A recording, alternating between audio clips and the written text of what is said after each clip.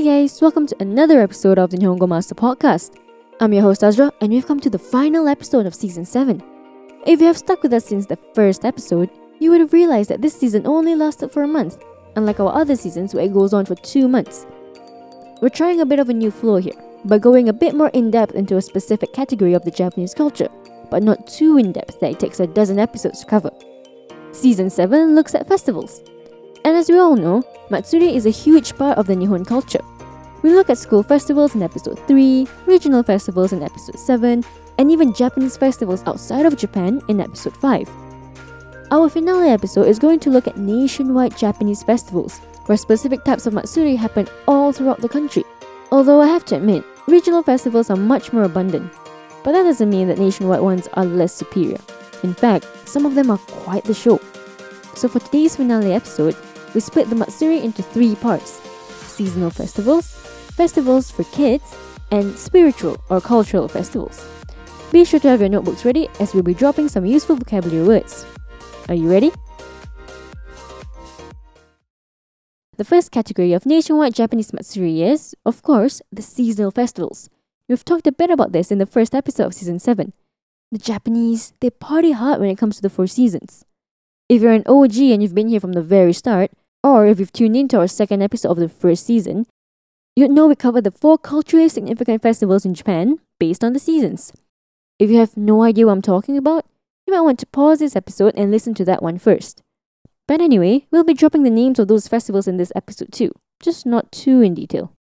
I'm bringing this up because the most significant and popular seasonal Matsuri in Japan is the Hanami. This translates to flower viewing, where Hana means flower. While Hanami is arguably the most important activity of Japanese spring, it isn't exactly one specific Matsuri. It's more of an event that takes place over the span of the time when the sakura, cherry blossoms, are in full bloom.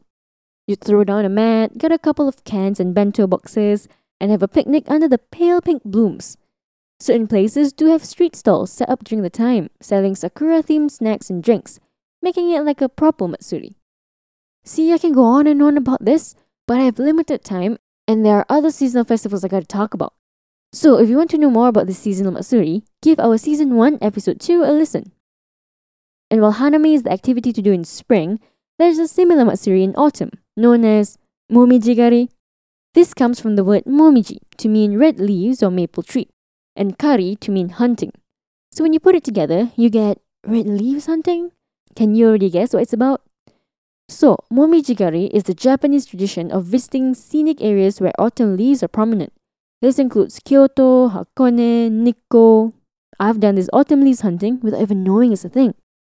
There's another word for this, called koyo, which refers more to the colors of the leaves. But anyway, in Hokkaido, the autumn version of Hanami is called Kanpukai, where people get together to view the leaves together.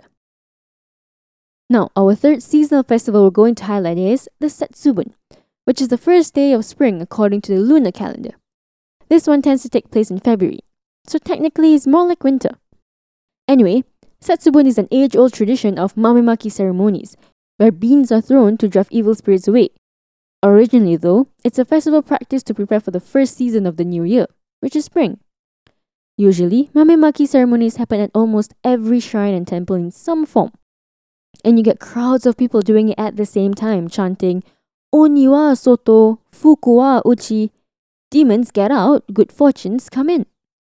Some families who don't go to shrines often celebrate this festival at home.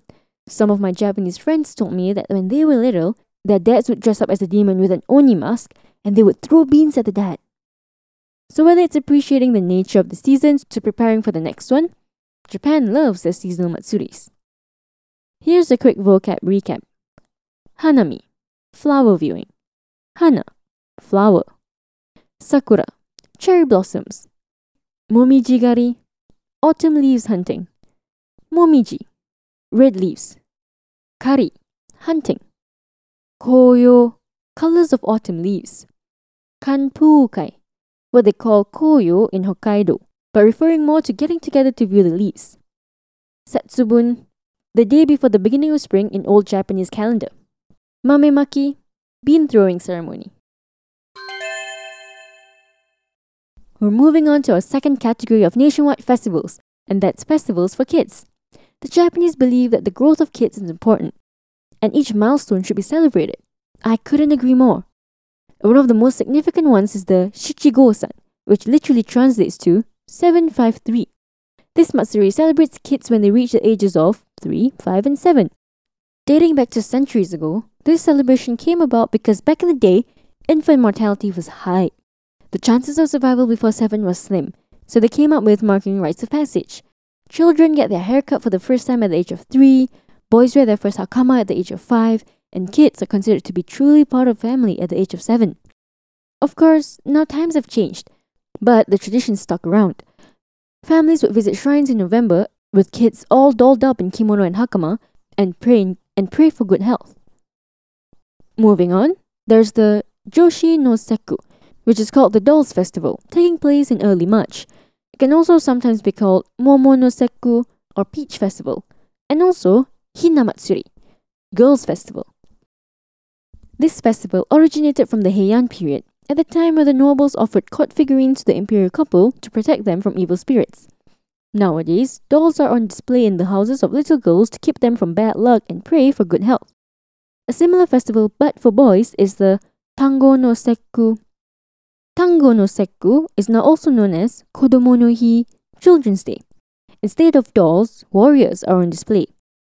There are also carp kites known as koinobori on display outside houses. One for dad, one for mom, and one for each kid in the house. Usually this happens in early summer and is also to pray for boys' growth and health.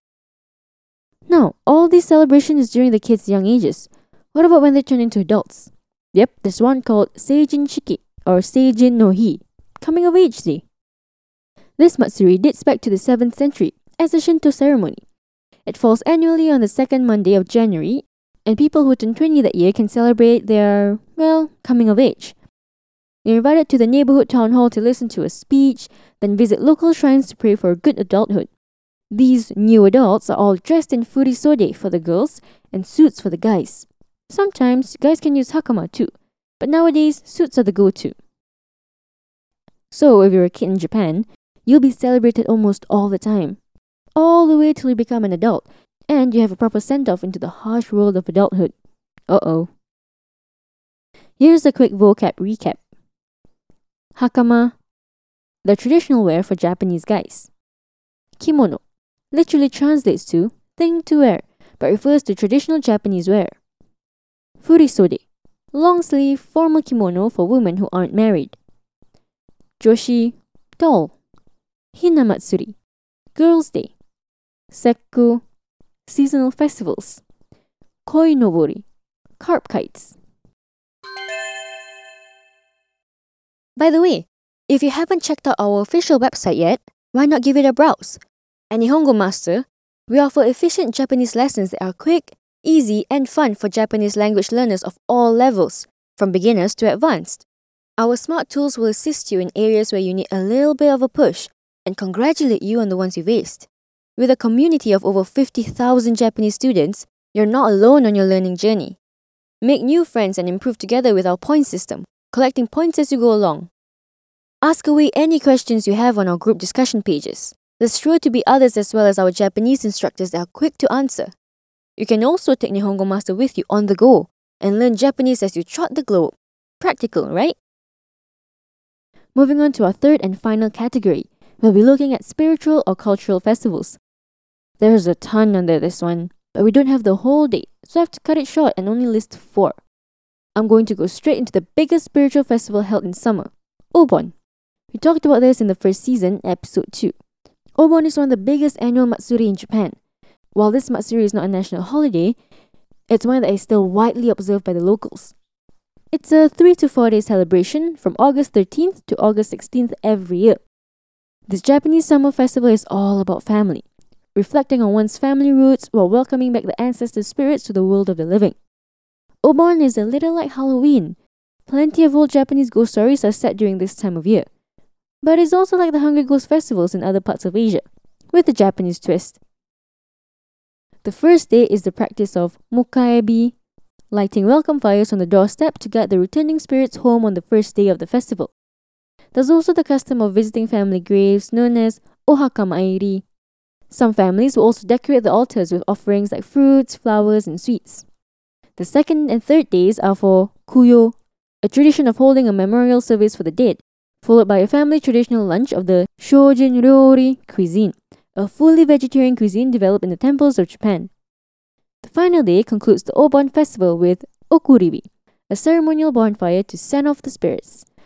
Ending of the Matsuri is with the Bon Odori, a bon dance, where people dance around the big flame. Also, at the end of Obon, floating lanterns are put into rivers, lakes, and seas in order to guide the spirits back into their world. That's all I'm going to talk about Obon. There's more to know, and we go in depth in Season 1, Episode 2.